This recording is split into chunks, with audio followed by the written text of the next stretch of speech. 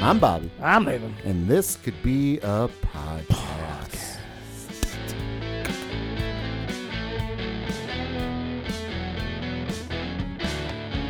Very weird paradox of the more famous you become, the less stuff you have to pay for. Like that's a really weird paradox, and I don't know. Like, what's the reasoning behind? I think that's part of the mentality of rich people that don't tip or are very frugal with their money. Yeah. Because again, I do think you get to a point where the amount of money you have gets you things that you don't necessarily have to pay for. Right. And you grow accustomed to that, and then so paying for something almost becomes an extra step that you're not normally used to taking. Right. And right. So tipping for a pizza, it's like, well, why would I? Like, I already have the pizza, you know? Yeah. I don't like, and for me, that summer I spent, it wasn't a summer, it was a summer, delivering pizzas. I never wanted a lot, but I wanted at least something. It was bad. Yeah. Well, and back then, I think nowadays when you're ordering I know it's just like ordering food on your phone. Right. When you have to include the tip before the food's delivered, I'm tipping 20-25% all the time. I don't want my food fucked with. Like, sure. If I put the bare minimum of tip, yeah, I'm only opening the door for my food to get fucked with.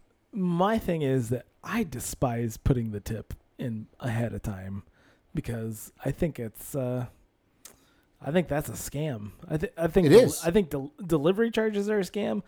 The amount of people who actually get that tip at the end of the night, I think, is fewer and farther between. When I delivered pizzas and most tip-based industry or jobs that I had, like the credit card tip was the less desired form of tipping. Right. Give me the cash, and then that's my tip. I do agree with delivery charges are a scam. I think that's a tax. That's just a tax added on. Right. And you'll notice that sometimes. I mean, I don't know what we use, like Eat Street or Grubhub or anything like that, which I think in the grand scheme of things is a great idea. Like, it's to have access to have food delivered that places normally wouldn't deliver themselves. Sure.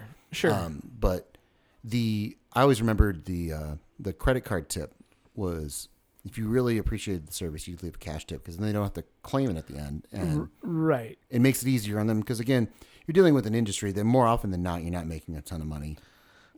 Right. And my thing is that, well, like Uber Eats and all of those guys are just, they're predatory. They don't actually, that company itself does not care about the drivers who participate. They certainly don't care about the actual restaurants that are participating in it. Yeah. And the number of times that restaurants have been added to third-party apps for people that order food. When that restaurant, I don't want to participate in whatever nonsense you're doing. I don't want to participate in that, and then continuing to be added and providing a service. Yeah. So we got Grubhub a couple weeks ago. Like, we've always just kind of used Eat Street. Sure. It's just more reliable. Yeah. I'd have no desire to do anything else. But I looked on Grubhub just to see maybe there's some different restaurants or anything like that. And so we're like, oh, cool. Yeah, there's some totally different restaurants. Let's give it a shot. 3 orders later that were ordered, confirmed, canceled, put another order in, confirmed, canceled, and then put the third order in. Our credit card company sent us hey, there's some shit going on, because the first place that we ordered at, they're like, they're not taking orders because of high volume of people right now. Sure. And so when it first was canceled, we called that restaurant to be like, hey, are you guys accepting Grubhub? And like, no, we don't do that.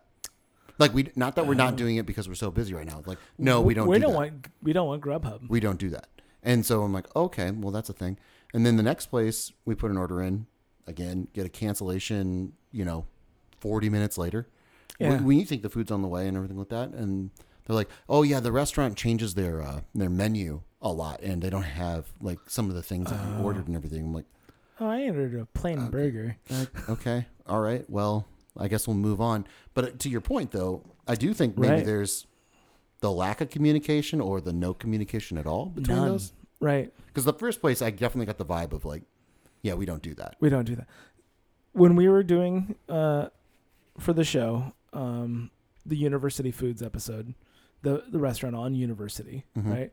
And I overheard him having a conversation with a cold caller. Yeah. And he's like, no, you know what? I don't think so. Not right now. I'm okay. Thanks. What was it, 25%? And he's like 30% or something like that. Yeah. I don't want cost. I don't want you taking 30% of. Yeah. No. To deliver your food. Right. Yeah. And I do think that, yeah, I remember that. That conversation. I think that's, for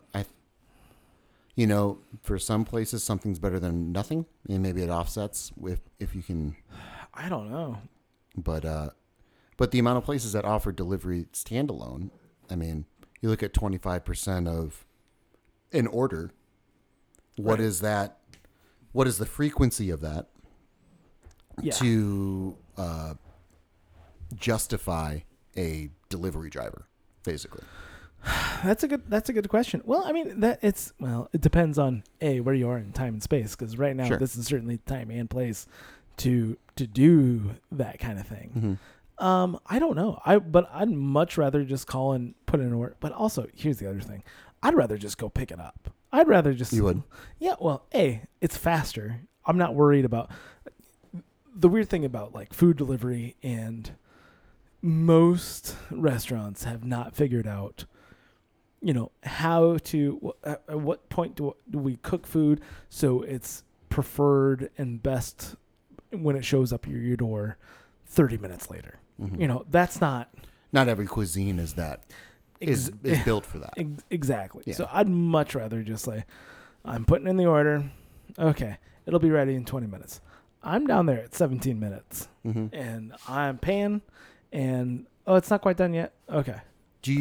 Are you not a fan of cold food? Like if your food's cold, is it ruined to you? No. In fact, oddly enough, I'm the opposite. Like, I take that back. I want my food to be, when I'm first eating it, I want it at optimal level. Okay. After the fact, if it's leftovers, I'm eating that shit cold.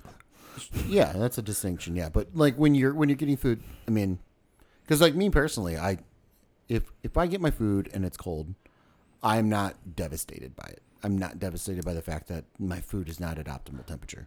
My thing is much more when we're talking about takeout, right? I'm talking about consistency or texture, things that are mushy that shouldn't be mushy. True. Hey, did that cook do a good job of toasting the bun before he put, layered on a bunch of stuff, sauces and vegetables and everything? How much of a soggy bun am I dealing with right now? Right. I don't want to deal with that. And it's like to me, like a soggy bun is less of an issue than like a soggy tortilla chip. Like I'm not a fan of that. I don't. Right.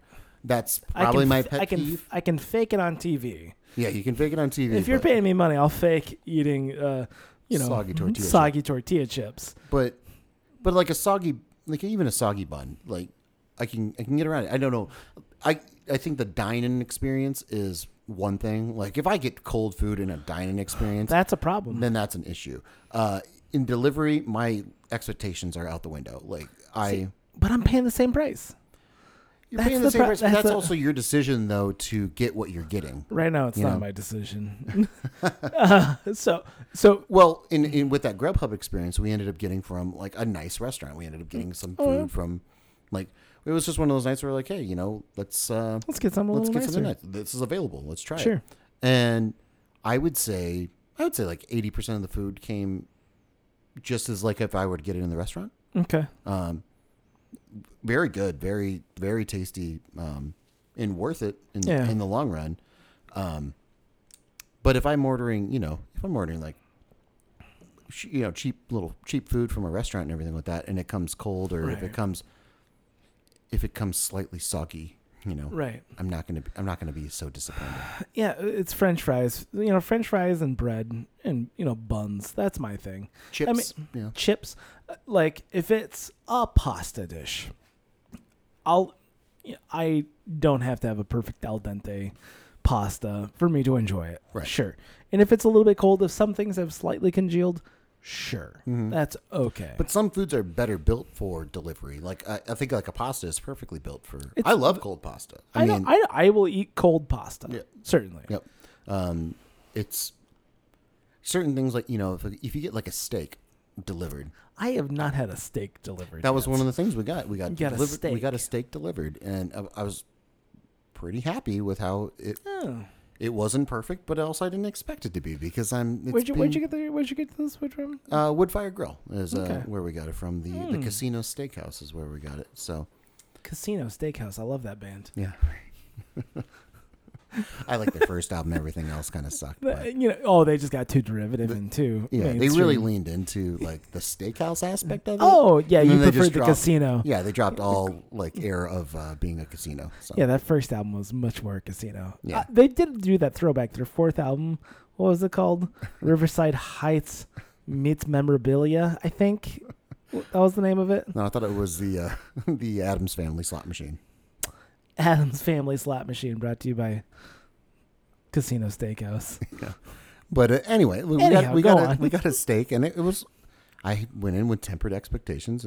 It worked out. Now, what I don't. That was the first and probably only time I'll ever order a steak for delivery. Sure.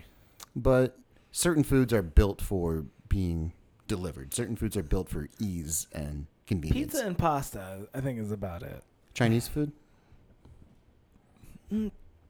I don't know. I Cold rice. Once rice gets kind of cold. But rice, I feel, is just an add-on. I feel rice is just a vehicle. It's a vehicle. To make you feel full. And so, and me, I'm a lo mein guy all day long. Like if I have a chance, Oh, yeah. I mean, to turn that into lo mein, you're going to go lo mein all day. and then Lo mein all day. That was Casino Steakhouse. That His was their third fourth- album. That was the third album, lo mein all day. But cold People lo are mein, like, this is totally unrelatable. I don't get this. Well, cold lo mein, I think they would. I've eaten my fair yeah. share of cold lo mein, Yeah. and it's great. It's good. And I think that's where Chinese food can sit in a refrigerator and you can eat it cold. Well, not rice. No, but I don't need that. I don't need the rice to stay. I don't need the rice to say. I need That was the title. That was like the main track. right. That was the first single off of The Lo rice Mein All can Day. go is what it was called. The Rice substitute was the first track. Do you like rice noodles? Because I don't. I like the weird clear rice noodles. And pad thai, I do. Yeah. Is that pad thai technically a rice noodle? It's technically a rice noodle. Yeah. Is it? Yeah. What's the weird clear noodle?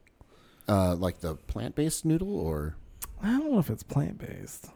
well, I mean, everything's plant based there is the as far as noodles go. the mushroom-based Mushroom, low carb mushroom. pad thai noodle. Let's check it out because I'm pretty sure that is a. I don't think that's clear. It's not It is. clear. I mean, the pad thai noodles I've made, Maybe slightly translucent. But which that's is that's most totally noodles. different. Totally different. Most noodles are slightly translucent. Let's go to the pad thai Wikipedia. Let's just. We're just They're stir-fried rice noodles. I did say rice noodles, didn't I? Mm-hmm. Yeah, so it's a rice noodle. And you Hold on. In popular culture, what's pad thai? What's a Oh, it's talking about pad thai Bobby is Flay. listed as number 5 on the world's 50 most delicious foods readers polled in CNN Go in 2011. You give me cold pad thai. I'll eat cold love pad thai. that. No, I wouldn't say I prefer it, but it's really close. I don't care. I can let that thing sit for a couple hours before I tackle a pad thai It's fine. because I don't care if it's warm or not. But have you ever cooked a rice noodle, like a pad thai rice noodle? No, not really. It's crazy. You literally like put like you get a bowl of hot water, and like scalding hot water, and you just let them soak for like 20 minutes, and that's what it cooks. That's what you cook in pad thai. Yeah, and then you drain it and you mix it with all the other delicious pad thai. When do you put the marinara on? There's no marinara on the pad thai. Marinara? Although you can if you want to. I mean, Yeah, there's no rules. Yeah, there's no rules with food. There's no rules in food. No. Dudes are out here eating turtles. We were just talking today. What would you envision a pizza taco being? So we have a taco pizza. Taco. What would a pizza taco look like to you? Because I think it looks differently for everybody. Okay, starters is you go to the cafeteria at your college, and they have the garbage little single pizzas. Okay. Okay, and then you make that into a taco shape. And that's your creative pizza taco. Like you have a restaurant. No, you have a restaurant. Oh, like me as a restaurant? Yeah. You have a restaurant and you have to determine I'm making a yeah, you're putting it on your taco. You want people to actually order this thing. That's the whole thing. Man, like you're assuming I care like a lot. No. With a man who has as many restaurant ideas as you do. Pizza taco's not on there. But also, have you ever seen it in the wild? Have I seen pizza taco in the wild? Let me think here. I want to say no. I mean, but really, I've never seen it. When it came up in conversation, I was like, I don't think I've ever. I did want to make a bagel and lots taco. Yeah, but that's what I want. But what would your idea for a pizza taco be? I guess you could probably do like an overbaked flatbread. So it's a little bit crispier, and so it's maybe closer to it, like I guess like a thin crust. Are you using a flour tortilla, or are you using pizza crust? No, you're using a pizza dough. Oh, okay. You're using a pizza dough. Maybe it's going to be much more. It's not going to be as yeasty, and that's where a lot of pizza flavor comes from, is that yeast. Mm-hmm. So it's going to be a little bit unyeasty of a bread, and probably baked on some kind of form. And you're just leaving it with the hot stuff in the middle. You're not adding anything to it before you fold it, or you're just folding it over. No, so it's going to be a closer to, as far as shape goes, it's going to be more of a hard taco. Okay. It's going to have a little bit of bake to it, a little bit. So that's why you bake it on a form. Mm-hmm. To give it that taco shape without folding it. You want it to naturally hold its form. Mm-hmm. You don't want it to just lay out, right? You want it to be able to hold its form. I think anything you're cooking though is going to hold its form. You can bend it. It becomes more like a chalupa. I want it to like, as I lay me down to sleep. I was wondering if you were going to do that. As I put this pizza taco in front of you, mm-hmm. It's going to be. But that's your mold. That's your carrier of holding.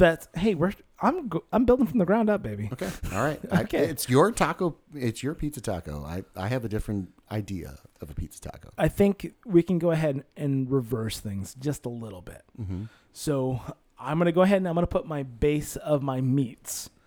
So probably some ground sausage as my base, maybe with a little bit of pepperoni. That's layer number one, right? Mm-hmm. And then I'm going to go ahead and melt cheese on top of that. Where's your marinara situation? And marinara is going on top. Okay. Kind of like a dressing, kind of like a salsa. Okay. Generally you don't put salsa smack dab in the middle of your taco. Correct, yeah. At the bottom of your taco. Mm-hmm. It's at the top. That way you can control it a little bit. A little bit. But what do you have a fresh element of it, or is it all just... Absolutely not, because... No? But how is this not just a folded pizza? It's a folded pizza. But you gotta think a little bit more than that, I think. If I'm giving you an opinion. Well, I don't get an opinion because you're asking me how I'm making a pizza taco here. I'm just saying. I'm making a pizza taco. Something fresh has to be there. You're giving me a folded pizza. How is this not a calzone?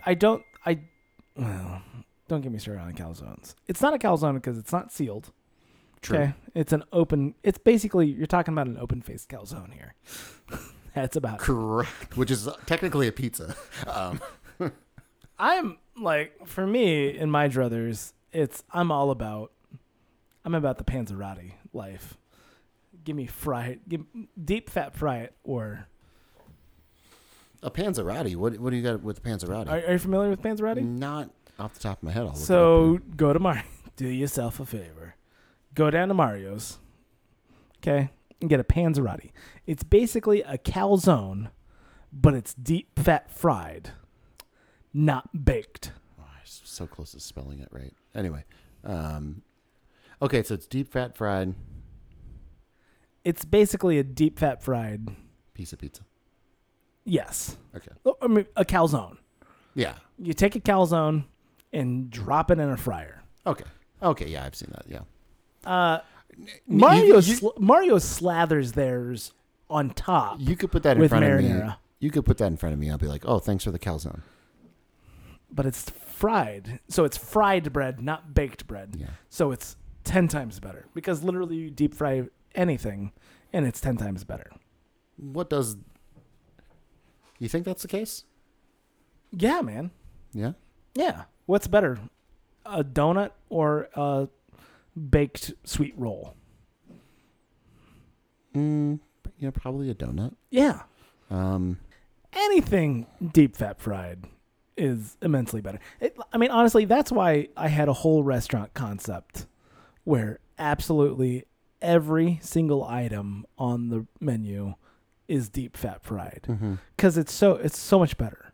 I mean, I've joked about this. I've said like you can literally take a piece of dog shit and deep fat fry it in some kind of, and it wouldn't be better. It'd be better than just normal dog dog shit. shit. Yeah, I mean, I'm trying to think. I don't have an example of something that's not better, original versus deep fried. I go to like, I've never had a deep fried Oreo. I know people love those. I think I've had. I want to say yes. I always just go to like Carnival fair food. I mean, deep fried Funnel cake. Twinkies. Funnel cake is delightful, and that's just cake batter, deep fat fried, and that's it. Yeah, I don't have an argument against it. I don't gravitate to it. Like, I'm not a huge fan of fried food in general. Oh yeah, Yeah, so, but I'm not going to say Mozz that. sticks, I like matzo sticks. Yeah, I do. onion rings. I can take or leave. I like a good onion ring. What's your favorite kind of onion ring? It's all seasoning based, really. I do like a thick onion ring.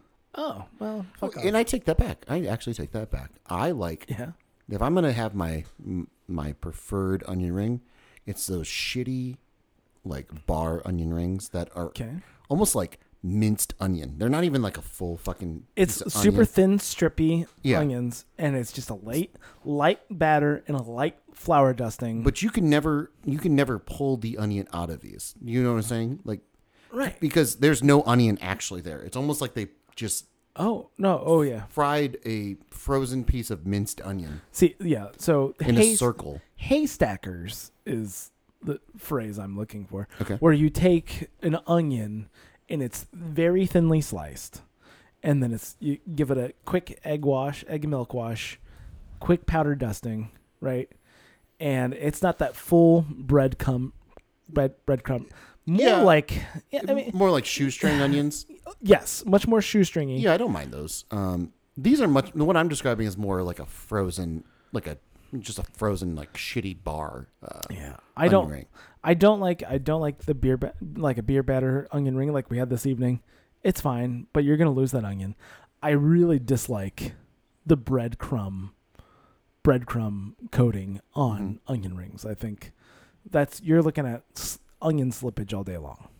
I do think if I had to choose between onion rings or onion straws, I think I'd go onion straws. Onion straws are great. Yeah.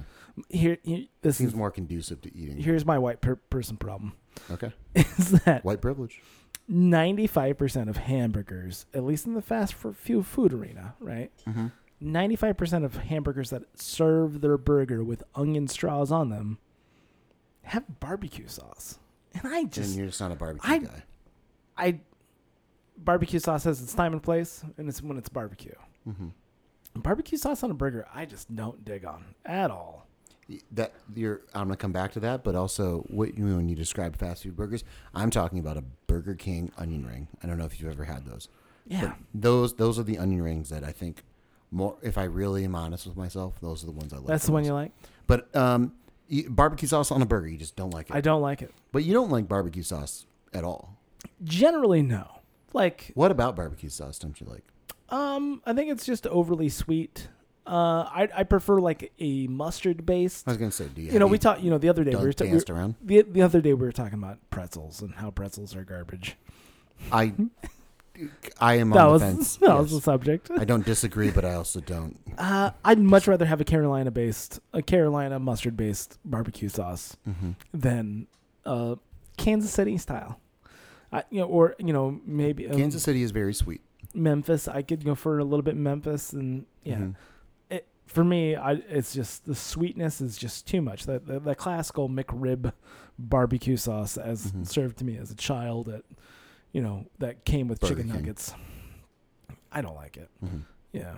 And then I'm like slowly turning more into my dad, who only honey mustard. That was his dipping sauce. Oh, a good honey mustard is wonderful. This is but I'm talking McDonald's. That was well, Culver's has the best honey mustard in my book. I'm not a huge fan of Culver's in general, but man, they got their honey you don't mustard. like Culver's in general. I don't like waiting in lines. Just rag on. It seems like most of the time that I have to go to Culver's, I have to wait in an incredibly Culver's long is line. not. But it is not fast food. No, I'm waiting in line. I'm waiting. That's what my experience is. But I want to go back to barbecue sauce because I think barbecue sauce is one of those things where I don't have a problem with it, but also people they put their pride and identity into their region's barbecue sauce, which is so fucking weird to me. And when you're really tasting the difference between it, I mean, like the difference between like a Carolina mustard based barbecue sauce versus a Kansas City barbecue sauce is different because one's mustard based and the other one is ketchup based. It's very different. So, but if I'm going to the difference of like what Memphis or Texas or Kansas City, what their differences are, this is all just opinions of a region, and you're like, it's all it does all just blend together at some point. Like there's really no distinction. The only distinction to me with barbecue is the mustard vinegar barbecue sauce. You're right. I mean, you're not wrong. It's weird. Listen, it's like styles of hip hop, Yeah, sure. I would imagine it's a lot of variations of the same thing, and like maybe I'm not a wine guy. I know we've talked about this before, but I'm not a wine guy. But tasting the nuances, the subtle differences of wine versus being like, hard. This is red wine and this is red wine. Oh, is this red wine? Oh, this is a red wine. Sure, yeah, I could totally tell this is a red wine. Versus seeing like, oh, here's a white Chardonnay. Oh, cool. That tastes differently, and it also, here's the kicker, looks different too. What a great thing, right? know? For me, like it's so much more when it comes to like wine and like wines like being different. For me, it's much more about feeling, like as far as like how it feels on my palate versus actual like, hey, this dry wine is just like making my mouth do weird stuff. That's super weird. I mean, that's about it. Not like, oh, this certainly does have a little bit of smokiness to it. Nope. But that's just me. I got a shit palate. Well, and I haven't drank enough wine to even have that kind of point of reference of, it gives me headaches, so I don't like doing it. But I remember when we went to Kansas City. We went to Kansas City for a wedding, and Casey is what the kids call it. Casey, yeah, exactly. So we were there the night before, and then we were going to go to one of the best barbecue places. Here's the wedding, the pre-wedding. Was dinner. it counter service or was it table service? It was table service, but there was also a counter involved. Oh. So we're going to go. We're going to do this. Okay. And so I'm like, all right, cool. I'm looking forward to it. Let's get some good Kansas City barbecue. This place is popular, packed, and everything with that. Could not be more disappointed with everything involved. And again, does it taste bad? No, but my expectations are, sky high here. This is the best of the best. This is Bobby. one of the 4 best places to get get barbecue sauce or get barbecue in general. In Kansas City. No, just in the world. Like in the world? In America. How about that? Okay. I don't know everyone else. I mean, at this point, I think Korean barbecue is probably better than most American barbecue, but it's because you like vinegar. I do like vinegar, but like the very bland taste of the barbecue sauce was pretty shocking. I expected more flavors. I expected more heat. I expected more just less bland flavors, and I felt like I was going to like an Applebee's. Honestly, And like we've had brisket in Austin, Texas. Yeah. Brisket's one of those weird things where some people, maybe when you have the right one, you'll never be able to top it. Maybe you put it. It can be good. It can be really, really good. Especially, and the thing is about brisket, I've yet to experience that though. It's an interesting piece of meat. Like as far as like cut of meat, like it's super weird. It's super weird that people are trying to make good food out of it. It's super weird. But it's almost like this thing where when people do have a good piece of brisket, they never forget it, and they're almost searching for it for the rest of their lives. Did I ever tell you this story about my dad and his country fried steak? I mean, maybe chicken fried steak. Go on. Anyhow, flashback, 1993. Beautiful. Blossom is number 1 on ABC. NBC is a Blossom show. Blossom was ABC, wasn't it? No, Blossom's NBC. I'll look this up while you continue your story. So we go down to, and I specifically remember this because, hey, it's a weird. I mean, I was 10, so of course I should remember that. We went down to a restaurant downtown, The Bridge. Mm-hmm. Okay. I remember just because I watched NBC. Of course, I'm right. I only watched it on syndication though. Anyway. I remember watching like half an episode of Mystery Science Theater 3000, like at the bar while we were trying to leave. Anyhow, my dad had the chicken fried steak at this restaurant. Okay. Yes. Hopefully I didn't tell this on the podcast. Hopefully you didn't either, but. And then the man spent the rest of his life searching for something comparable to the most delicious chicken fried steak he'd ever had, ever. Mm-hmm. And like he would go to a restaurant and saw that they'd have a chicken fried steak. He'd order the chicken fried steak, hoping, hopes against hopes, that it would be as delicious as the time he ate one in Dubuque. And then, flash forward, I don't know, 7 years, 8 years. A good number of time, or a good length of time. The better part of a decade. Yeah. Eating chicken fried steak and constantly being disappointed. Yeah. We go back to that restaurant. My sister is now attending college in Dubuque. And Dad goes and orders the chicken fried steak, eats it, and is immensely disappointed. Because that's an interesting thing, though. Like, and he asks, "Oh, I remember this chicken fried steak being last time I was here. I remember this being like a little bit different. Mm-hmm. Oh yeah, we changed ownerships like 3 years ago." So he might have been right. He might have been right. And he'll never know. He'll never know. Yeah. And that's like that's chasing that dragon, that chicken fried steak dragon. Well, I know things. So like the first time I ever had an In-N-Out burger. Have you ever had an In-N-Out burger? I don't think so. Hyped up beyond belief, and kind of like what we were talking about last week's podcast, like Big Kahuna burger. Well, similar, but I think that's kind of what they were referencing with that one. But yeah, but hyping up something and then the expectation of having it after it's been raising hyped up so that bar. Yeah. In-N-Out burger though completely delivered. It was a great burger. I enjoyed it. There are certain other places where, like a fast food burger, to find like a really good one. Yeah. There's not a lot. There's really not. There's acceptable because a lot. That's really all it needs to be. But exceptional is really hard to find. And I remember, what was the place? It was in Texas. Tejas. Yeah, Tejas. What's the other one? That's the because we were like as we were driving around last year in Oklahoma and Kansas and Missouri. What's the name of the place that we saw? And we're like, oh, we should get a burger from there. What's the? Not In-N-Out? Not In-N-Out. Well, In-N-Out is what we're talking about. Yep. What's the other one? There's another one where I think we might be thinking. Oh, Whataburger. Whataburger. That's exactly what we're thinking. Whataburger. And it's like, oh, we should stop and get a Whataburger. And then we never did. You never did? No, we didn't. Because it was just like, oh, we should. And then we didn't. Whataburger is the exact thing I was looking up. Fantastic burger. Yeah. I cannot stress to you, and here I am overhyping a burger, but it's good. It is a fucking great burger. I'm going to match you a little bit. Okay. Anytime we go through Des Moines, there's a small chain in the Des Moines area, Bebop's. Yeah, I know Bebop's. Yep. Kind of like a Sonic's Light. It's a drive-in. It's a drive-in restaurant. Yeah. Drive-through, and that's it. I mean, they've got a walk-up counter. Never had it, but I know I'm aware of it. Do yourself a favor. As far as like really good burgers, and it's for me, like, there's something about like the mayonnaise and mustard and ketchup and the lettuce and the tomato, all of it just making kind of a big sloppy mess. Like, you're not going to eat it very well. You're not going to eat it and look classy. You know, the Queen of England is not going to eat this burger. Kind of like a Whopper. You know, a Whopper. I think a Whopper is an underrated. I think burger Whopper as is well. probably. It's my go-to if I have to have a fast food burger. Give me a Whopper Junior. I'd much rather have a Whopper than a Big Mac. Any day. And yeah,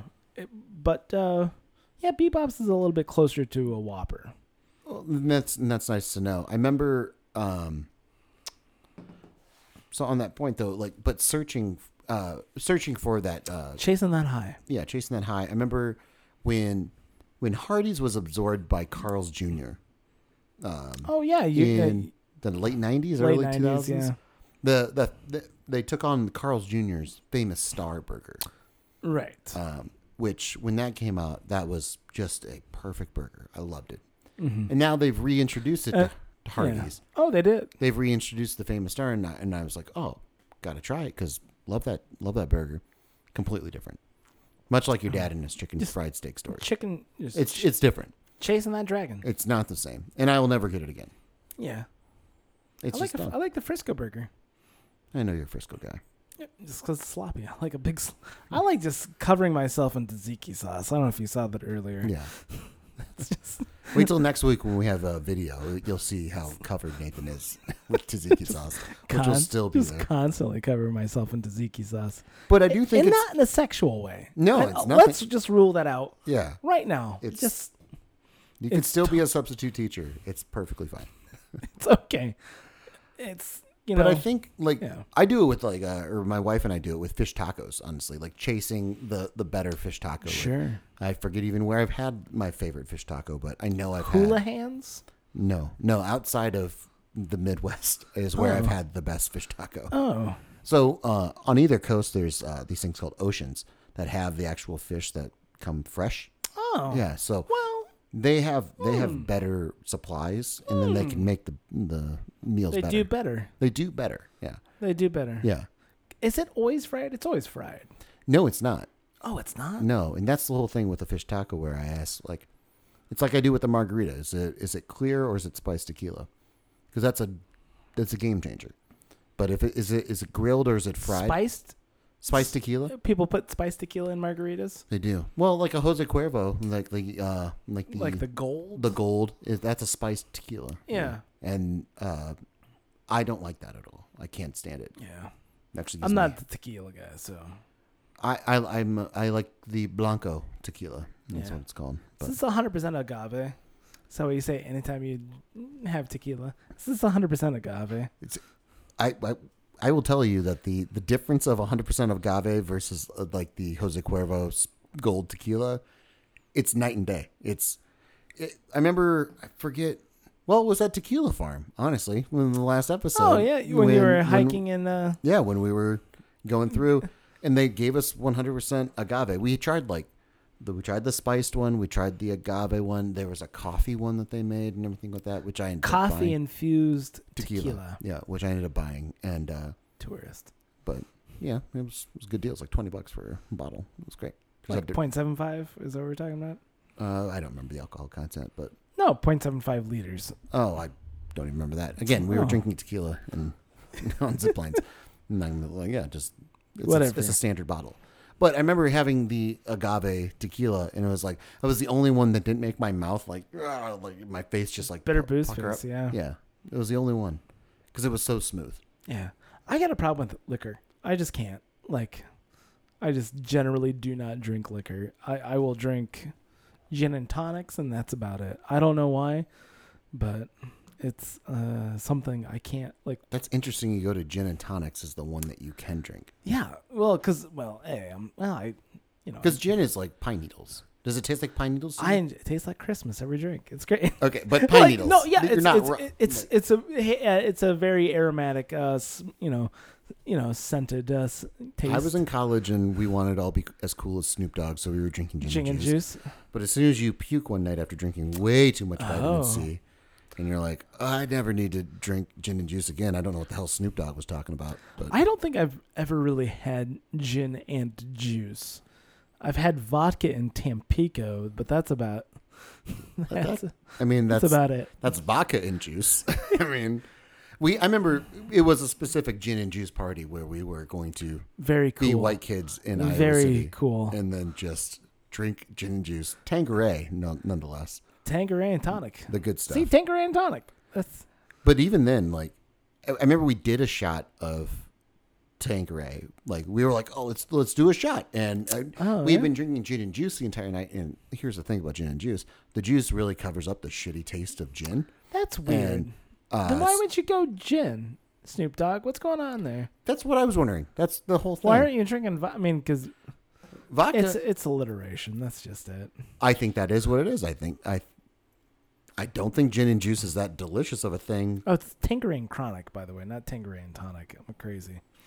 I'm just jumping ahead in my brain. Well, Tanqueray and Chronic, I mean, you can also have that with. I mean, that's also a alliteration-esque thing going on here. But we ended up doing a shot of Tanqueray, just a straight shot of Tanqueray, and it was like, oh my God. What is happening here? And like, no, we shouldn't be drinking this. A buddy of mine in college, he would sit there and sip on a bottle of gin. But that was about it. That might be like a cilantro, like the cilantro gene in people. I think there might be a gin gene in people. Sure. You know, I do like cilantro. And I've come around to cilantro. Like I can. And you're right. Some people do lay on the cilantro heavy. Mm-hmm. Heavy. And I get that. You know, it's like, hey, this is great that you have cilantro. What other flavor experience should I be having right now? Yeah. And I think like in a pico de gallo or a guacamole or something like that. Yeah. Even if you want to use it as a garnish for me to add, you know, at my own discretion, I really come because at time it did taste like soap and it was a soapy flavor. Now I've learned to appreciate it. I don't like. You're not the only one who thinks it's soap. It's interesting. But I think gin has always fallen in that category for me. I think there are people that taste very gin piney. differently. It's very piney, and it's I enjoyed it, and I've had I've bought a bottle of Sapphire, here and there, like you buy the good stuff to like really this is what it's supposed to be. But also like Seagram's, Seagram's is like. But is there a low quality gin though? Like Seagram's is that the lowest the bar that you can set in the ancient bottle? It doesn't get served in the ancient bottle anymore. But I'm not familiar with the ancient bottles. So like Seagram's gin comes in the bubbly faced bottle. Okay, now I'm starting to picture it a little bit. Yeah, that's what it's called. It's called the bubbly face. In fact, like even within some, I'm gonna go and say urban communities, there's like been, hey, give me some of that bubbly face. Did it have a blue tint to it, or no? am I mistaken? No, it's like yellow. It's yellow. Okay, or at least it was. And here's the funny thing. Like the bottle itself. Not the liquid. Yeah. Have a weird bubbly texture to it. And that was called the ancient bottle. And my grandmother, on my mother's side, kept her vinegar in it. Okay. And I only knew it as like, oh, that's the vinegar bottle. Forever. And then it's like, whoa. This is a gin bottle? Grandma, this is a gin bottle. That's what this is. Yeah. And then my brother-in-law Andy, who's really into booze, I love him because of it. And he's like, oh yeah, that's the ancient bottle. And then in 2005 they got rid of the ancient bottle, and it would say served in the ancient bottle or whatever it is.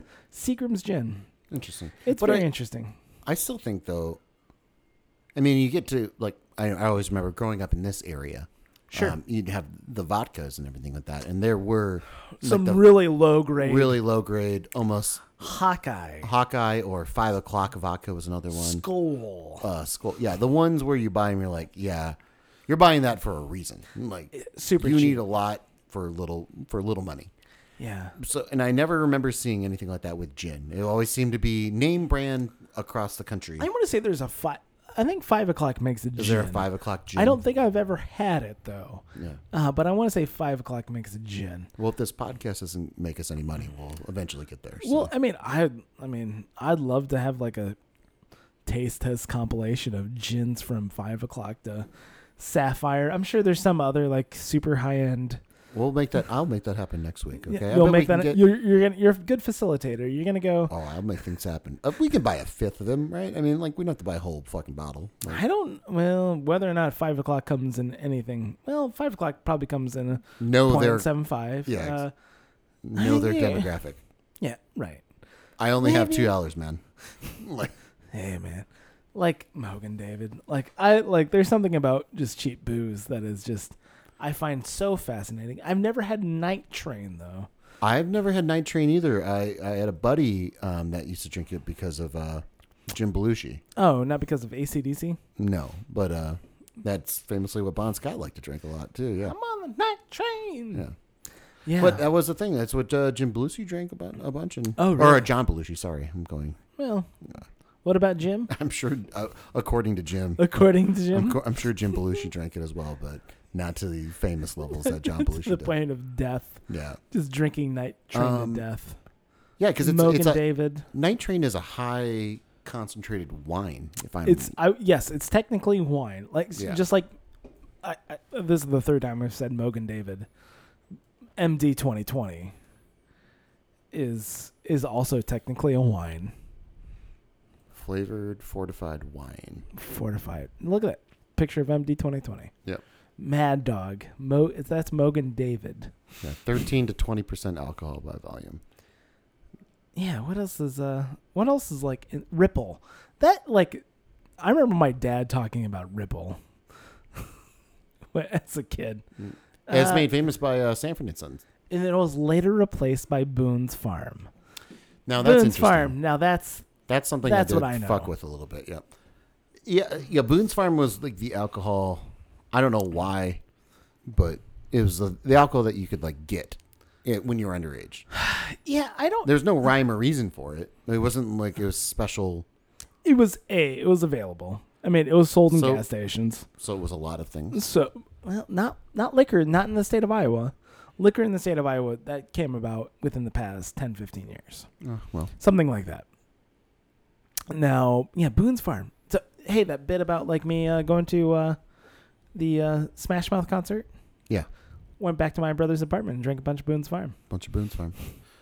And in Boone's Farm, I mean, it was good. I don't remember it being high, like alcohol volume or a high alcohol percentage. That's a good question what the ABV is on that. It's probably closer to 12. Like a wine cooler. Yeah, maybe a little bit more boozy than a wine cooler.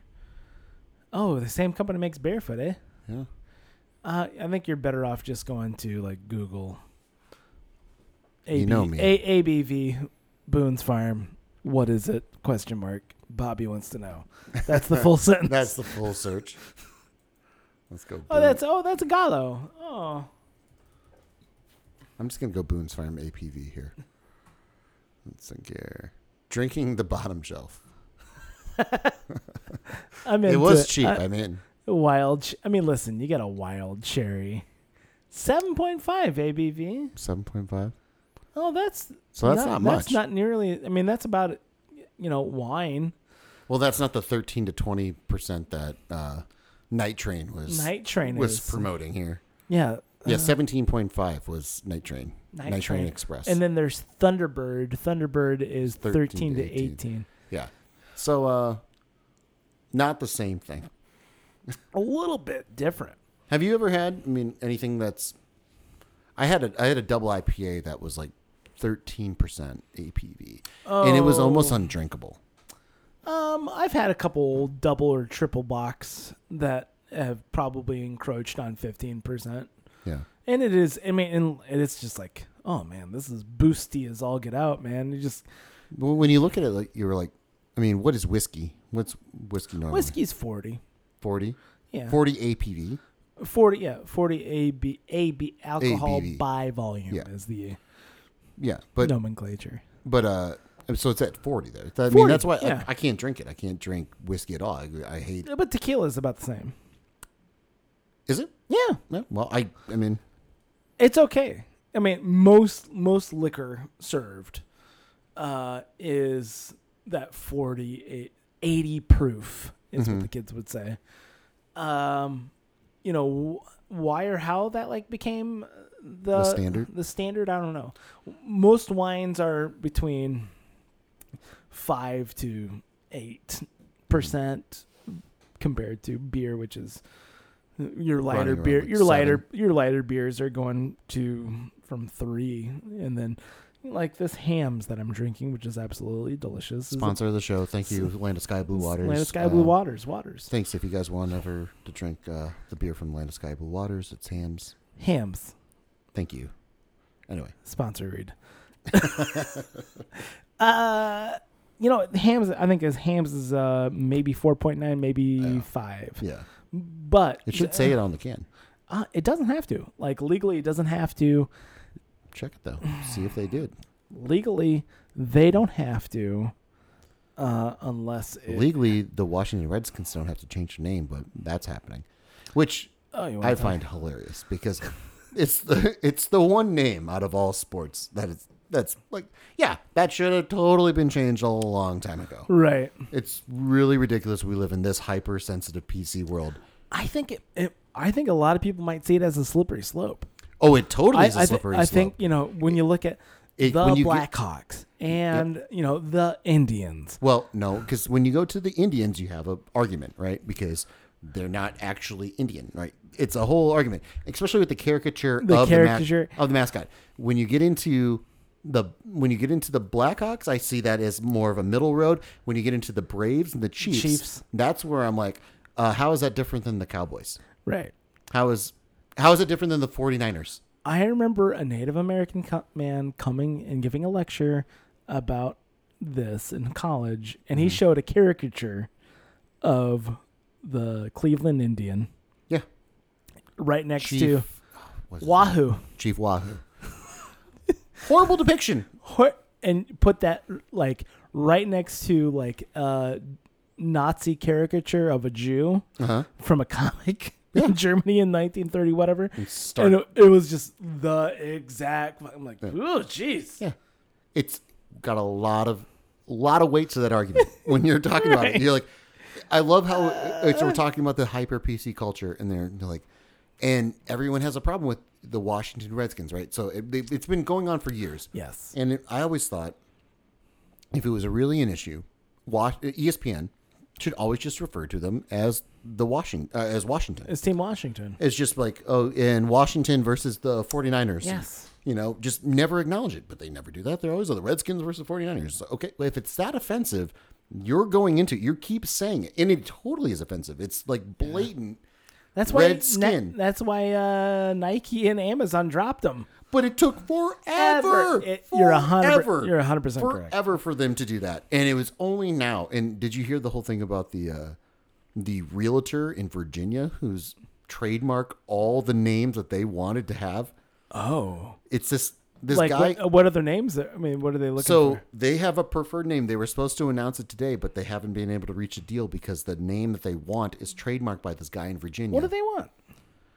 It's speculated. No one even knows. It's the Red Wolves is to be speculated. Oh, that's dumb. That sounds lazy. But the list of this guy's trademarks that he has, and he trademarked like on professional football team trademark. He went to the July 3rd. July 3rd. He did all this. Like it was just in the list. I'm buying it all. I'm gonna just type. This is funny because this guy deserves every dollar he's gonna get. Because this is something that the owner of the Washington Redskins should have had locked down a long time ago when this thing was an issue. Like, that's the guy, we don't need a contingency plan. Yeah, we don't need anything for it. It's like, this is exactly why you should have trademarked we don't need the Washington Red Wolves back in 2009. That's dumb. The one I did here, and then maybe you'll probably say it's a little bit patronizing, is the Red Tails. That one I've heard, but I think that guy also owns that as well. Damn, what's your opinion on that? Red Tails? Yeah. I don't know. I mean, what's the nomenclature of Tuskegee Airmen? Tuskegee Airmen? Yeah, they had.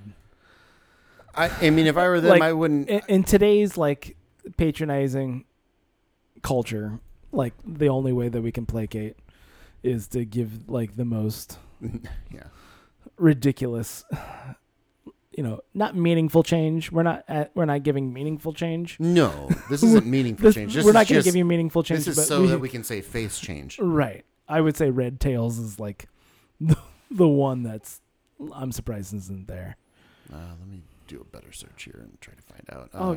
I would just add like 35 more words to that search and see what happens. Virginia. Well, I know the guy's in Virginia. Yeah. Virginia's for lovers. Virginia realtor. I'm pretty sure he's a realtor too.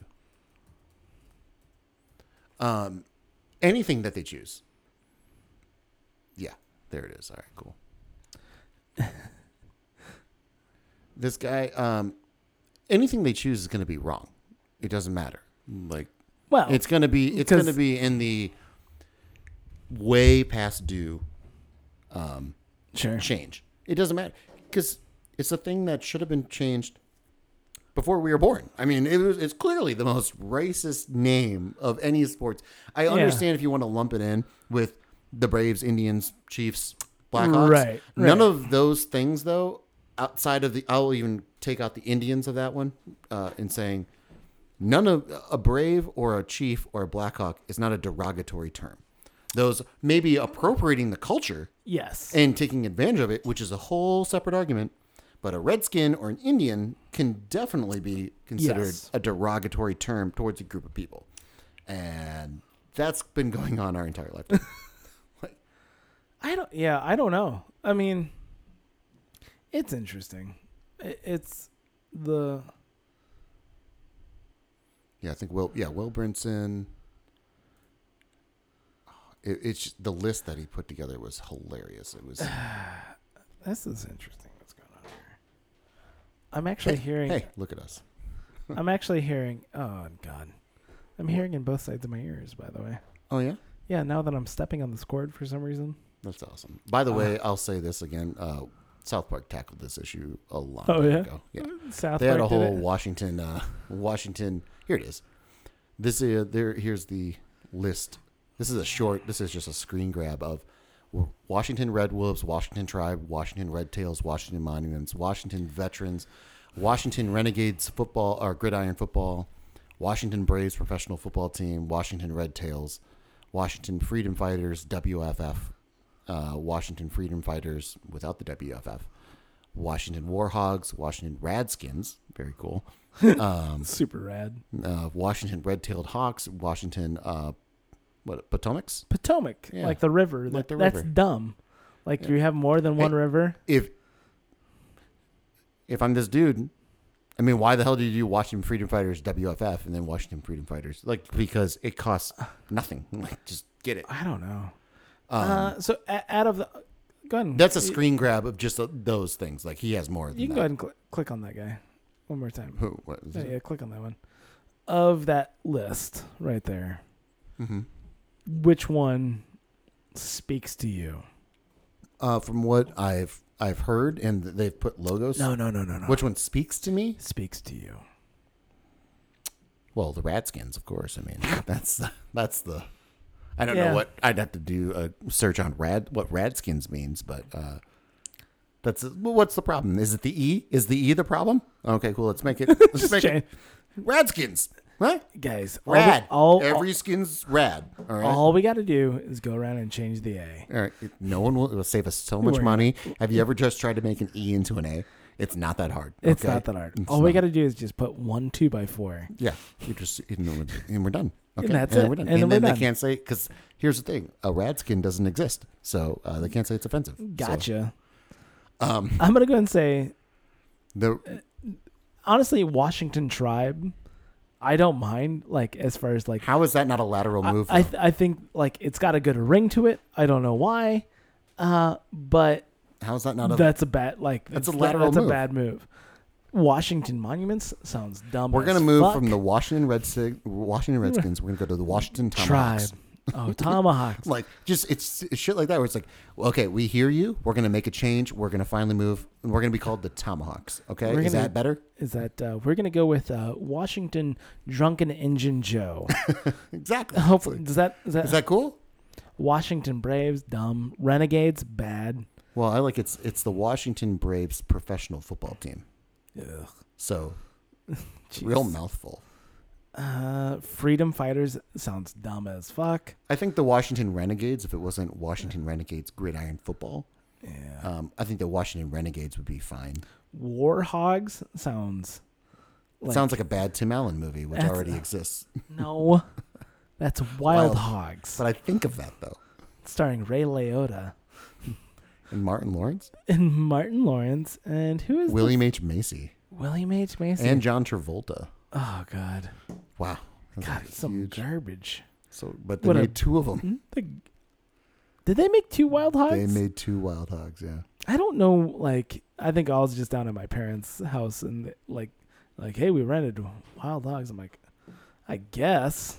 Good for you. Have fun with that, I guess if I'm here. Of this list currently, mm-hmm. I'm gonna say Red Tails is the only one that doesn't piss me off. Really, Radskins doesn't. Well, I take that back. Radskins. It's interesting though. He's got 2 trademarks for Washington Red Tails, and they're the same exact thing as far as I can tell. Number 3 and number 8 here. Interesting. And then there's the red-tailed hawks. Correct. Which I understand the distinction. There's red-tailed hawks, and I don't know. That's why are the Red Hawks not on this? Red Hawks, Seahawks, Red Hawks. Is Red Hawk not a thing? Maybe a Red Hawk is a thing. There's a Red Hawk. There's a red tail hawk. I don't know about a red hawk. Well, there is now in Washington. There should be. Let's get the trademark. Should we Red try Hawk LLC. Yeah, I mean it's a red. That's a red-tailed hawk. Yeah. I'm telling you. But Red Hawk, who cares about English anymore? Who cares about the language? I mean, I think you just mean falcon. That's all I can see is a falcon. There's Red Hawk Casino, which that could be bad. That's not it. That's not what we want. Shut those guys down. Red Hawk LLC. But Red Hawks, though, that's what actually. Right. That's what we're looking for. It'd be funny if they just went with the Hawkeyes. There was the Red Hawks. There you go. There's teams named the Red Hawks. Sure. Miami Red Hawks. What are they? I think it's a Miami University. Oh, really? Yeah. University of Miami, Ohio. Oh. Yeah. Yeah. Sure. So you got that. There was a suggestion to have, it's Miami of Ohio, the Red Hawks. Yep. The first time I learned about the University of Miami, Ohio, was when I was in line for the Price is Right to go be part of the studio audience. Go on. And there was a gal wearing a University of Miami. Oh, you're from Miami? Oh, no, I'm from Ohio. Oh, but you go to school in Miami? No, it's the University of Miami, Ohio. I'm having a hard time as an 18-year-old wrapping my head around this, but go on. Let's go on. Yes, explain yourself, please. Yeah. How was the experience? Did you get on? I didn't. It was kind of sad. It was kind of my parents whom I love, and they love me, and they showed me they love me by fulfilling my dream for my 18th birthday, going and seeing the first taping after I turned 18, the first taping that was available for us to go watch The Price is Right. Mm-hmm. And I didn't get on. It was sad. How was the experience? Go through it.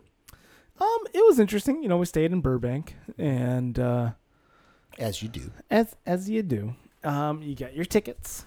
Motel 6, or what'd you stay in? I don't remember. It was La Quinta Inn. No, it was a no-name hotel. Okay. But it wasn't skeevy, but it certainly was not. Well, it's Burbank. It's not skeevy. It wasn't. It wasn't the Marriott. It was no name, and it was just La Palm. Yeah. But it wasn't that far. It was honestly, I think it was right across the street from Studio City. Yeah. Anyhow, we took our tickets and then you stood in line. Did you get interviewed? Yes. So you get interviewed. I don't remember. Was it once or twice? Somebody asking maybe a couple of questions, and then like as a group of maybe 10 people or so. They had like 3 producers, and they'd sit there and ask you questions. And hey, where are you guys from? And me trying to be as energetic 18-year-old as possible, wearing like my vintage Iowa shirt and like a pair of plaid pants, and didn't happen. Didn't work out.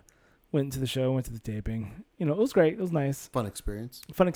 And then they said at the end, hey, we don't have enough people for the next taping of today's show. Would you guys like to watch again? Yeah, we would. Yeah, why not? Yeah. Went through, tried to be a little bit more energetic. Probably pull back actually at that point, right? Wouldn't you? No. You want to be even more. I want to be more. I want to be excited. Okay. Yeah. Okay. Didn't happen. No. It was too bad. I had a long conversation with the guy from right next to us in line. He had his own line of clothing and really cool guy. I really, enjoyed my conversation with him. He got on. I think he won a dish set or something. I don't remember. Oh yeah. Yeah. Were you sitting by him, or was it no? In the line. No, when you got into the studio itself. No, we were up in the corner. We were the ugly people up in the corner, probably. Gotcha. Yeah. I don't know. I don't know if that's a thing on The Price is Right. I don't know. But it was interesting. It was a really interesting experience, and especially how small the stage is. It's a very small stage. Honestly, the University of Dubuque's theater, just the main level.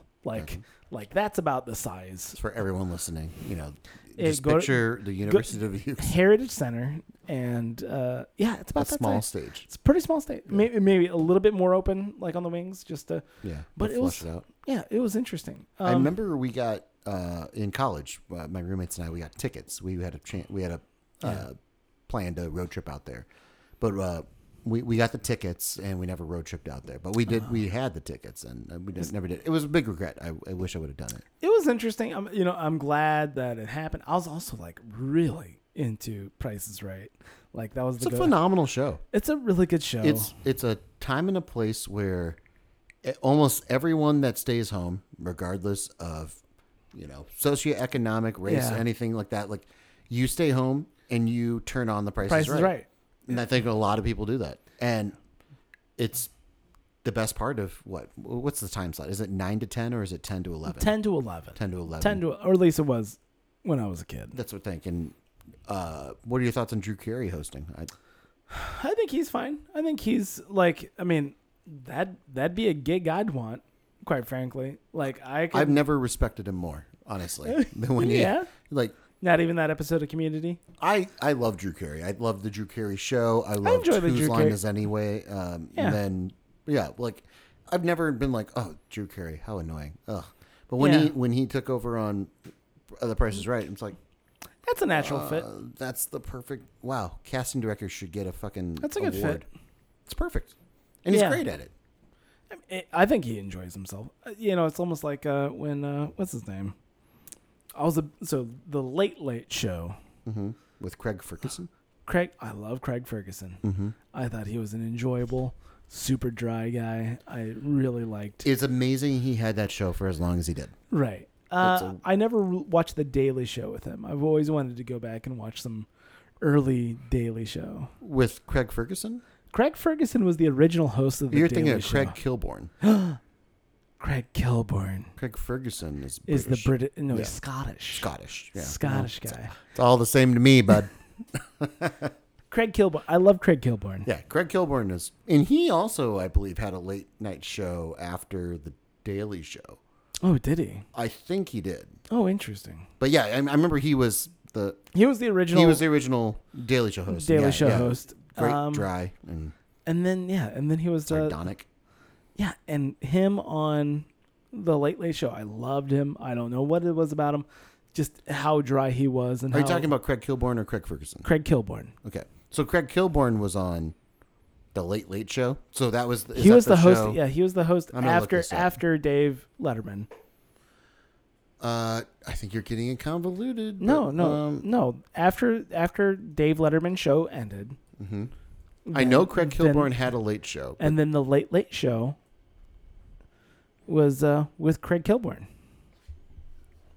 Did Craig Ferguson take over the? Craig Ferguson took over the for Late Craig. Late. The Yes. late. Okay. Yeah. That's where we're getting the confusion. Okay. I'm not confused. You I know clearly exact- are, I- because if well, we were I going to kept rewind on- the tape, I kept on saying Craig Ferguson. because Craig Craig Kilborn. Ferguson is the one I brought up. Yes, I thought like for me, I'm like, oh really? Yeah. You're bringing in Craig Ferguson? You're bringing in the British guy? Because Scottish. I think he had a British accent, perhaps on Drew Carey. I don't remember. Yeah, I thought that's I where think you were going. I think he you're might. going. I think he might have had a British accent on Drew Carey. Yeah. The Late Late Show. But Craig Ferguson hosting the Late Late Show I thought. I'm like, oh, this is interesting. And then lasted longer than I ever thought. I was happy. Like I'm like, oh, this is interesting. And then I'd watch a little bit, and I'm like, this works for him. Speaking of Craig Kilborn. Craig Kilborn, his acting credits, he has 1, 2, 3, 4, 5, 6, 7, 8, 9 film credits. They played Mark in Old School, which classic. God, I love when I saw He's him, a dick. He I'm like, plays a perfect dick. Craigers, what are you doing here? Yep. One episode of Jag. This one episode is Jag as himself back in 2000s. One episode of The Bold and the Beautiful as a nurse in 1999, which seems like a regression. No, here's the that's really funny. There was a really long bit about he saw an actress. It was this is the story. And it was a Late Show bit where he was flipping through the trade papers and saw a weight loss supplement advertisement. Mm-hmm. And he said, this girl right here, this girl who the after picture, I don't know, something about her. I'm gonna flex my Craig Kilborn juice. He called it juice. And I'm gonna find out who this girl is. And I want her to make it. I'm gonna do everything in my power to have her make it. I think she ended up on an episode with 3 speaking lines in The Bold and Beautiful. It was a bit. It was a bit. It was a good like- bit. It was a long bit, apparently. Yeah. He's like, I think we can get her on this Wolf show with Lou Diamond Phillips, but they just canceled it. Yeah, he was really dry. I remember as a kid watching him on Sports Center, and that was the heyday of personalities of people on Sports That's Center. right. He was on Sports Center. And where you have your Kenny Mayne, and I don't. Are you familiar with Kenny Mayne? No. He very funny, really dry, funny, but he would do this great bit called The Main Event, and one of the little best bits that we're going to tie some bows here. It's going to be nice. Oh, go on. So when I was in college at the University of Iowa, Gorgeous. Ben Roethlisberger, who is the quarterback for the Pittsburgh Steelers, Rapist. allegedly, played for the University of Miami, Ohio. Oh, And no shit. so- No, talk about a bow. Yeah, talk about a bow. So he came in and they played the first game of the season, and they were. Oh. And that was his senior year. He was supposed to be drafted Heisman Trophy candidate, everything like that, high up in a small school. It's a small school, but he it's was not a big he was school. he was a As far as pretty D1, as far as D1 schools go. yeah, but he was a big prospect. So they came in and the Hawkeyes beat him. And everyone was chanting overrated, all that stuff. Sure. Because we just beat this guy that's supposed to be top 10 pick of the draft. Well, Ben Roethlisberger and the Miami of Ohio Redhawks, now we know, No, we don't. go off undefeated. All right, they go the rest of the season undefeated. He gets drafted by the Steelers. The Steelers quarterback gets hurt. Continuing to play today, by the way. Yeah. The Steelers quarterback gets hurt. Ben Roethlisberger is forced into action. He has a 10-game win streak or some crazy amount of That's wins. crazy. So the last game he lost was to the Hawkeyes in college. All right, Really? and so Kenny Mayne on the main event brought that to everyone's attention. The last game he lost was to the Iowa Hawkeyes, and some say it's just because the colors of the team, the Hawkeyes being black and gold, and he went to a team with the Pittsburgh Steelers who are black and gold. And he got Hawkeye players and Ben Roethlisberger himself to be yeah, I think it has a lot to do with it. I just think the colors are really intimidating. I think it's one of those things where, when you see it, you're I just can't. Is it a B? I don't know what the hell's going on. Funny. That's a good bit. And they just played it out for 5 to 7 minutes. That's great. And I just loved it. I was oh, that is just great. And I was there at the game. It was fun. So it was a good time. I'm a big like I don't know. The early days of the Daily Show, I really loved. I don't like with Colbert and Carell Carell and Ed Helms and like if you want to make fun of people who are stupid, that's like they had a really good bit about there was an orange juice commercial where they thought Popeye and Bluto being very friendly. mm-hmm. It was an orange juice commercial, and there was a guy trying to say that, well, orange juice is gay. You know, they're trying to make orange juice gay. Okay. And Colbert is like, he went to a strip club and he's like, got a lot of gay guys around here? Nope. Anybody just ordered orange juice? Nope. Yeah, that's what I thought. Can I get change for 20? Yeah. It was great. Well, the amount of like candid interviews that they got with people, and I think it translated over when Colbert did the Colbert Report, and he did the know your district, like the where he got like sitting congressmen and senators to sit down and do like an interview, and they had no idea what the fuck they were getting into. Sure. And a lot of them, I remember the one guy was in a band from the 70s where they had one of like the worst photo albums of all time. Like God, what were they called? Like Orleans or something like that. But the guy ended up becoming like he's a congressman. A congressman, but it was a horrible. God, man, if I can spell it. Orleans congressman Daily Show. That's what I'd do. And I'm guessing here that that's what it is. But this guy sat down with him, and yeah, Orleans, the band. Oh. One of the worst photo albums of all time. Come on. But he sat down with him, and he was like, studio albums. why would you? I think it was Orleans. No, not Orleans 2. Let's Remain Music. Oh, come on. If it's a bad album cover, it should just Should pop up. Go back one more time. Go back one and then just search images. Go and throw album cover on there. Yep, you got to throw album cover. Because there was one I remember seeing. Yeah, here it is. Boom. Oh yeah, that's a good one. Oh, it's not even all of it. It's That's just good. Orleans. Okay, it's not the whole thing. Gotta get rid of Congressman here. There it is. That's good. That's. Oh, you sons of bitches. Oh, it just took us to a giant pile of shit, quite literally. Wow. Amazing. Wow, it still just How goes does that work? right to the pile of shit. Oh, well, that's a problem. Right to a pile of shit again. Wow, what is this whole thing? Somebody broke DuckDuckGo. Somebody broke into it. But anyway, it's these. Apparently, they had to do multiple takes of all these shirtless dudes I'm a big fan of shirtless pictures, by the just way. hanging out. And have you ever looked up worst album covers of all time? No, I don't think I have. My friend. Got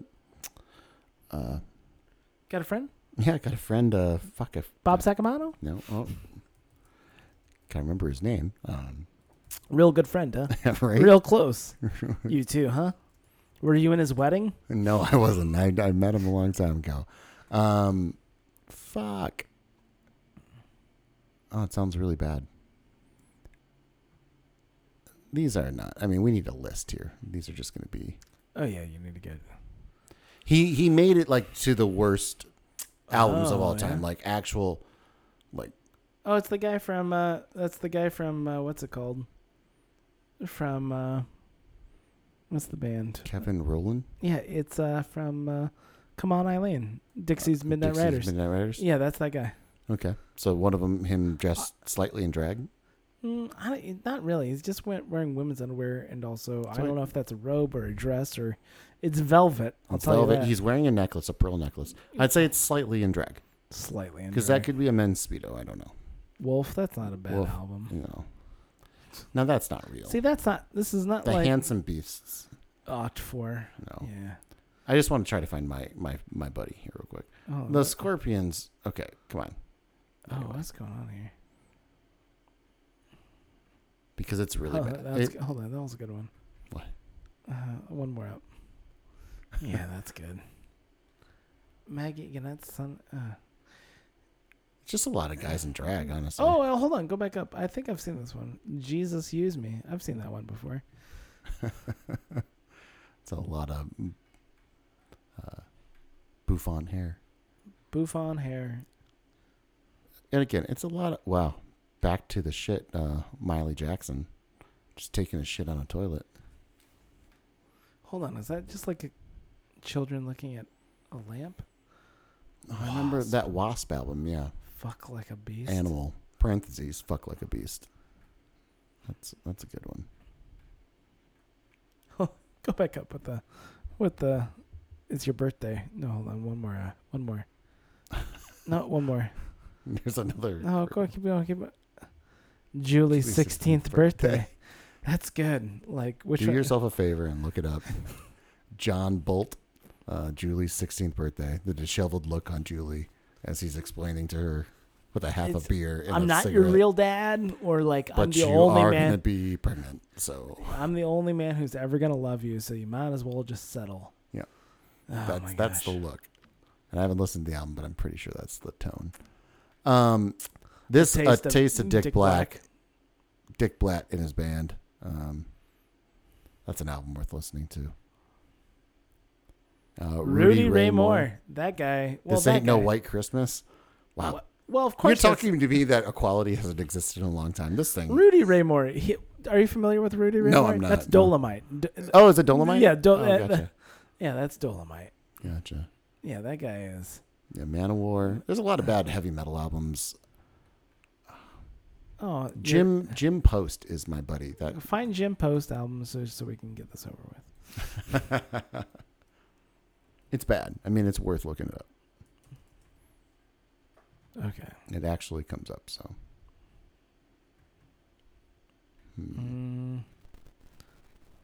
What'd you do that for? I didn't do it on purpose. Here, if we just go to this here, it should pop up. You'd think. You would think, right? Wow. Just go Jim Worst. Jim Post Worst. Jim Post. Album cover.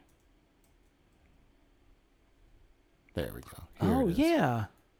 Yeah. Yeah, you know this guy. Yeah. How do you know? Is he in Galena? Yeah. He was friends with John Prine and Steve Goodman back in the Chicago days. Oh, yeah. Great guy. Impersonates Mark Twain. Does that whole bit now. He wrote the song Friends and Lovers. It was on a Target commercial probably back in 2012 or 13. I don't think. Yeah. It was a hit song back in the 70s. And then that's basically what has allowed him to do everything else. It allowed him to live, in Galena. Oh, no. He moved back to Galena and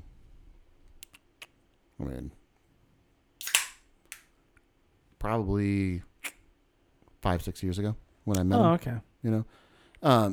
Been living around. I think he lived in Minneapolis a while, but anyway, the guy's got great stories about like him and Steve Goodman. Are you familiar with Steve Goodman, right? Was he in America? He wrote Good Morning America, How Are You? Okay, that's what it is. Yep. So a lot of stories about them like going out to strip clubs. I picked his brain a bunch because it was like, oh, you're Jim from... Goodman in strip clubs, eh? Was that? Jim Goodman in strip clubs. Steve Goodman. Steve Goodman. Jim Post. Jim Post, yeah. And Steve Goodman. And Steve Goodman. Yeah, pick his brain quite a bit about it. And he's a good guy. But also, this is also one of the worst album covers ever. So if you want to look that up. Yeah, that's a solid. Yeah. But he's a good guy. This is what he looks like now. Yeah. Yes. It's funny because. Yeah. But he's a local celebrity, and his big claim to fame outside of like having a legit hit song, Legitimate hit Friends and song. Lover, is having one of the worst album covers of all time. Friends and Lovers. It's more Is that what it upbeat. sounds like? He always told us to learn the song whenever he'd come out to see us. He'd always be like, "Oh, you guys should learn my song, Friends and Lovers." And we should, yeah. That's I don't know. For me, I don't know about you. That's a weird thing to say. But you really, there's not a lot of people that you run into that can say that to you. You know what you should do? Learn my hit song. Learn my hit song. Yeah, That'd be fun. You guys should do it. It's if you think about like someone that has a hit song saying like, "Hey, you should. you should do that song." And you're a dick and you didn't.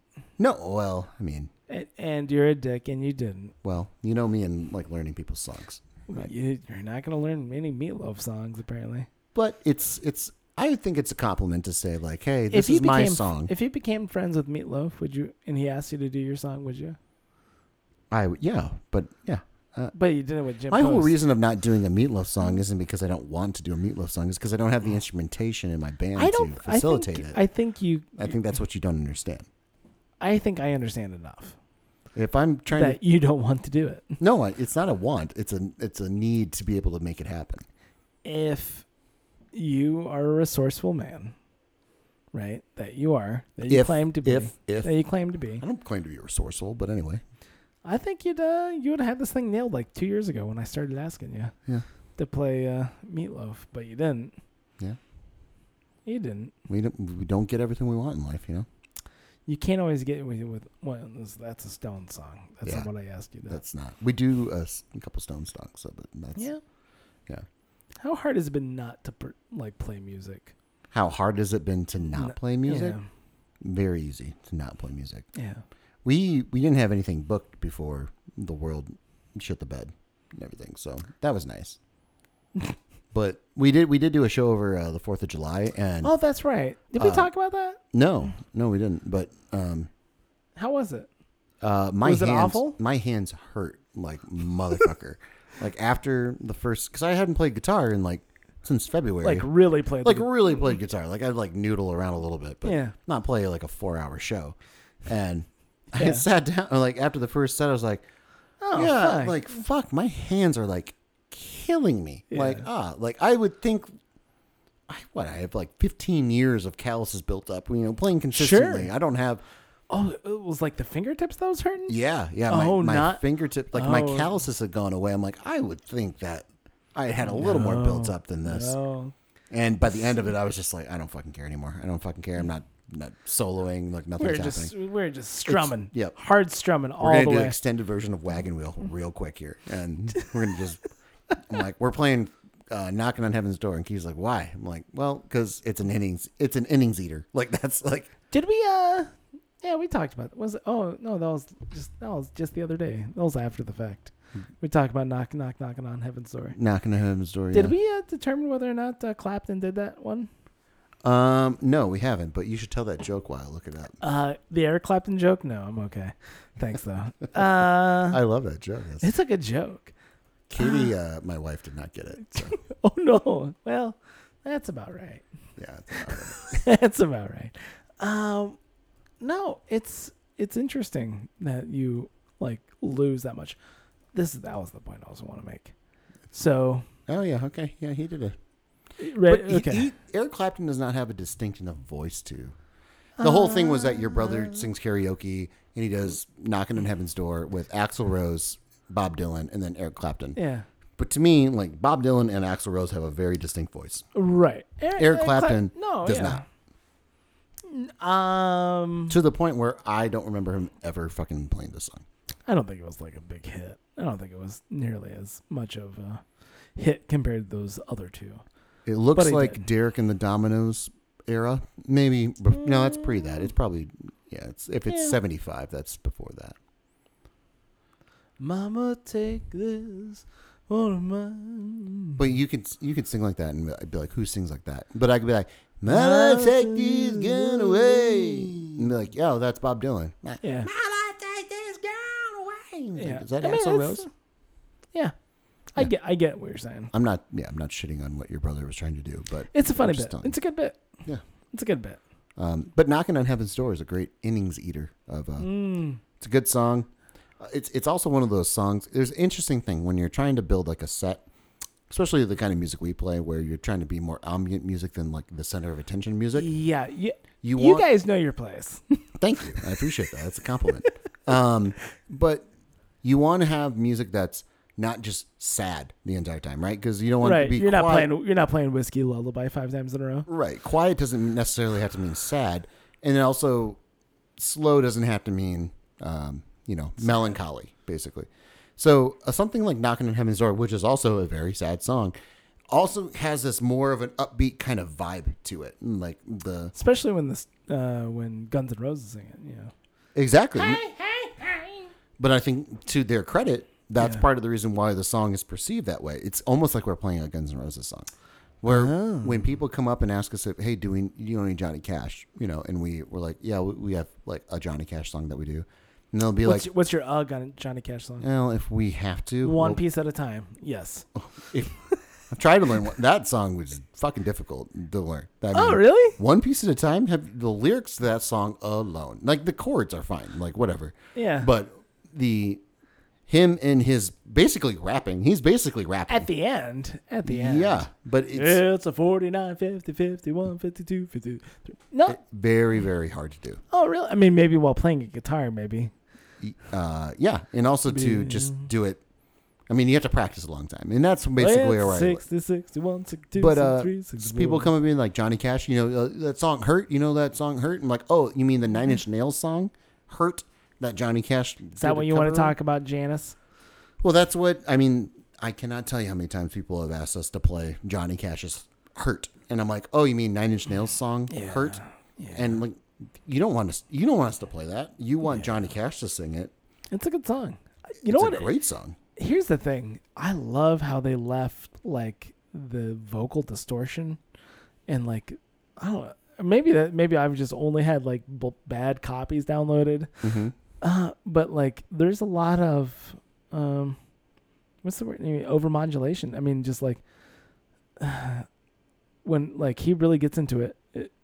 It's a crescendo. It builds up. No, but like it's over. Like technically. I'd have to listen to it again. like it's bad quality sound recording. Well, that whole series that he did, the American albums. Yeah, that was a whole. I'm at the end of my.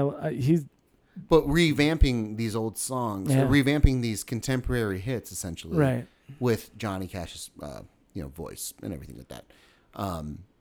So I'd have to listen to it again to understand. You can start like that. I mean, but Maybe. it's pulled back a million. Like, But that's the buildup, because in the song itself, no, I mean, yeah, literally in the Nine Inch Nails song, there's this slow like dun dun Yes. dun Yeah. dun that builds up the Yeah. entire time. I'm familiar. So I'm saying that might have been Rick Rubin's approach. Rick Rubin's choices just to like leave like, some like yeah. bad record. I mean, it's not clean. Yeah. It's not clean. We're gonna leave it raw. It's very raw, and because I always thought It's like, well within Rick Rubin's right to do, and definitely is. for the long and I want to say for the longest time, I like, oh, I just got a shitty downloaded version. Mm-hmm. It's just I just got a bad download, and that's okay. I enjoyed that song. I mean, I enjoy it. And then like another, maybe like one buddy ripped it onto a CD, and the other one ripped it on the CD, and they both ripped off the same copy, Mm-hmm. but they both had the same like vocal. I mean, like distortion too, just being overmodulated and just being bad quality of a recording. And maybe it was like that was the one. Hey, guys. I think that would be more along the lines of intent of like Yes, we got the take, we got the take, and which is all Neil Young does. I mean, that's the whole he thing. just where waits people, till he gets the one. yeah, the one, and I think that's an interesting thing because again, I love a good pop song. I love a good, well crafted pop song that's Right. like every track is perfect, all the harmonies are perfectly in sync, every like syllable is said correctly, and then it ends just when it needs to. Yeah. Then there's also something to be said for somebody like a lot of people don't get Bob Dylan, a lot of people don't get Neil Young, versus like Yeah, because they're not good. Yeah. no, but just you're capturing a moment, you're capturing an experience. Yes. And yes. Yeah. Neil Young and Crazy Horse's first album, Everybody Knows This Is Nowhere. Yeah, I don't know that. It's all one tracks. It's slight overdubbings of some of the songs, but everything is the feel of the band playing, and I appreciate that approach. It's not as polished and therefore not as like widely universally understood or appreciated. Also, it's not good. No, it could be. I don't know. Some of the a lot of the bands that you don't even think of, like when Tom Petty and the Heartbreakers first started, Yeah. They recorded that way. So a lot of the hits, you're talking like American Girl, like anytime you hear American Sure. Girl, That was done. That's one take. that's That's amazing. yeah, that's a one take. That's amazing. I mean, and not to say that, not take away from Neil Young. No, but if you're looking at polished pop songs, you're looking at a song that's like, and if you ever watched the Running Down a Dream documentary, I forget the drummer's name, the Heartbreakers when they started, but the guy with the hook for a hand. No, not him. But he was. He's talking about how many times they had to play like American Girl, and it's like I fucking hate that song because we had to literally play it like 1,000 times. We had to literally play it 1,000 times, and it's true to get it right. To get it right, in one take, in slight overdubs, and then to have it be as pristine and perfect as it is. That's a great song. Who do you think is a better artist? And this is me putting you on the spot. Neil Young or Tom Petty? A better artist or songwriter? Song artist, musical artist. How about that? Who has better music? Who has better music? Who would you like? Okay, once again. You're put on a desert island. Because I think you're on a desert island. I would. Can I say songwriter? Can I say who's a better songwriter? No, you're going on a desert island. Okay. You can have the entire, catalog of one of these two artists, and you're only given the option. I'll take Tom Petty. Okay. But if I'm looking at artists. This is the distinction I know we get in. The distinction of artist versus songwriter. I think Tom Petty's a better songwriter. I think Neil Young is a better artist. I think Tom Petty is a better performer. Yeah. That race is much closer. But no, Neil Young doesn't give a shit what you think, and that's very fun. And neither does Tom Petty. Fine. Neither did Tom Petty, sadly. But it's what do you mean? Because he's dead. Tom Petty died. Like 3 years ago, something like that. Anyway, did people cry? Yeah. Was there a national funeral? Well, it was the same day as the Vegas shooting, so it was. Yeah, so it kind of got overshadowed a little bit. I think the CIA was involved with that. Look, you don't want to go down that road. We only have a little bit of time left, but I don't disagree with you. What was more tragic, the Vegas shooting or Tom Petty's death? That's up to debate. If you were going to go on a desert island, which would you rather have, Tom Petty dying or the Vegas shooting? Tom Petty, probably. I mean, are you a Tom Petty fan? Oh yeah. I enjoy Tom Petty. Wildflowers. I think one of the great albums of the '90s. Honestly, it's a really, really great album. And I would say it's a perfect album, and that's an elusive thing. I was talking to my wife over the weekend. I'm sorry to derail your thought, but it's fine. I'm just gonna your thoughts. Talk about your wife.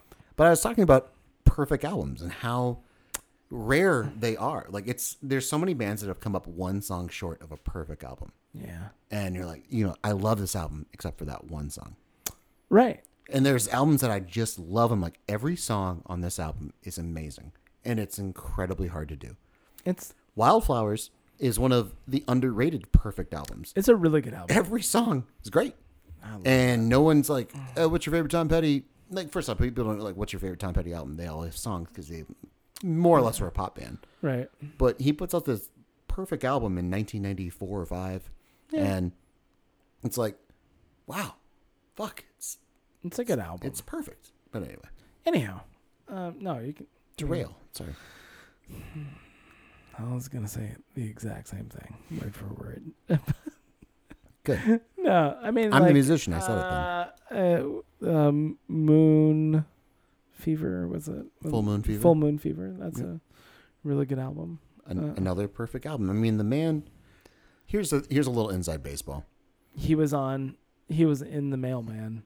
He was. That's starring Kevin Costner. Correct. Yeah. That's never got his. Baseball. He was.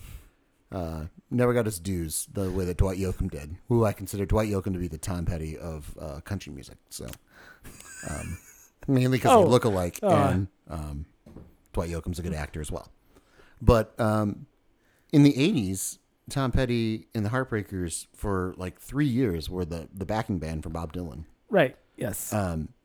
And you mentioned this, but I was amazed in the documentary, which I watched that when I bought it when it came out in the early 2000s, whatever, 2006 or 7 or whatever. The man, and this is where the inside baseball comes in. Go on. A seventh chord is is a pretty standard chord to know. You know, as a musician, if I'm a successful musician, I should know what a seventh chord is. Sure. He didn't know that until like the late 80s. Like, so this is good. He had multiple hit songs, like so many hits.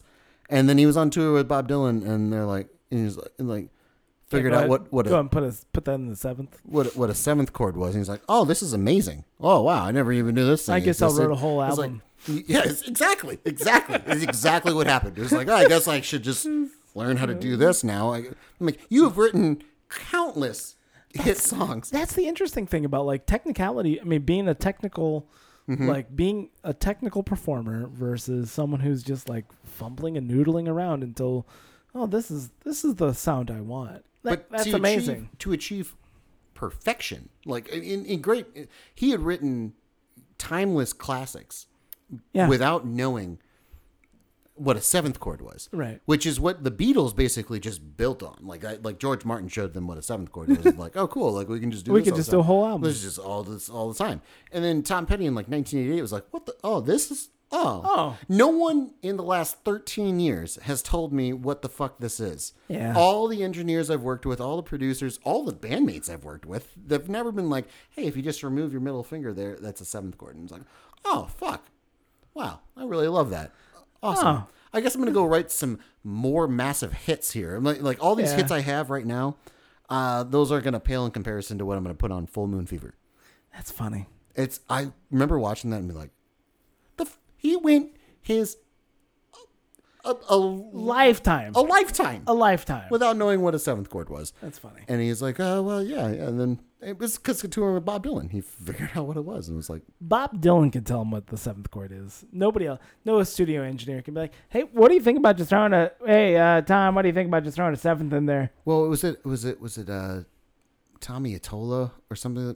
Some big record producer worked with them early on to make like American Girl and Refugee and all that stuff like that. So like working like heavy handed with somebody to like structure the songs, to be like, this is how the song goes. Like, what if we try this? What if we do this? What if we do this? And the fact that person, no, I'm pretty sure it was Tommy Attola, whatever. But the fact that person never was like, hey, what if we did a seventh chord? Because it's a great transition thing. It's a great thing to like play, like you're playing. Can you make the sound with your mouth right now? No, I can't. But if I had a guitar, not in a Does case. It sound like this? Bling, bling, like that. And then just remove it would just add a seventh. Hold on, add a seventh. Bling. Yeah, but anyway, like that. The fact that never came up in passing conversation. Yeah, and it's from 1976 to 1988, and it's just that's crazy. To me. That's crazy. Almost not possible. No, it's not possible. Yeah. So maybe it's just a good story, but yeah, and maybe at the end of the day, this could be a podcast. It could be.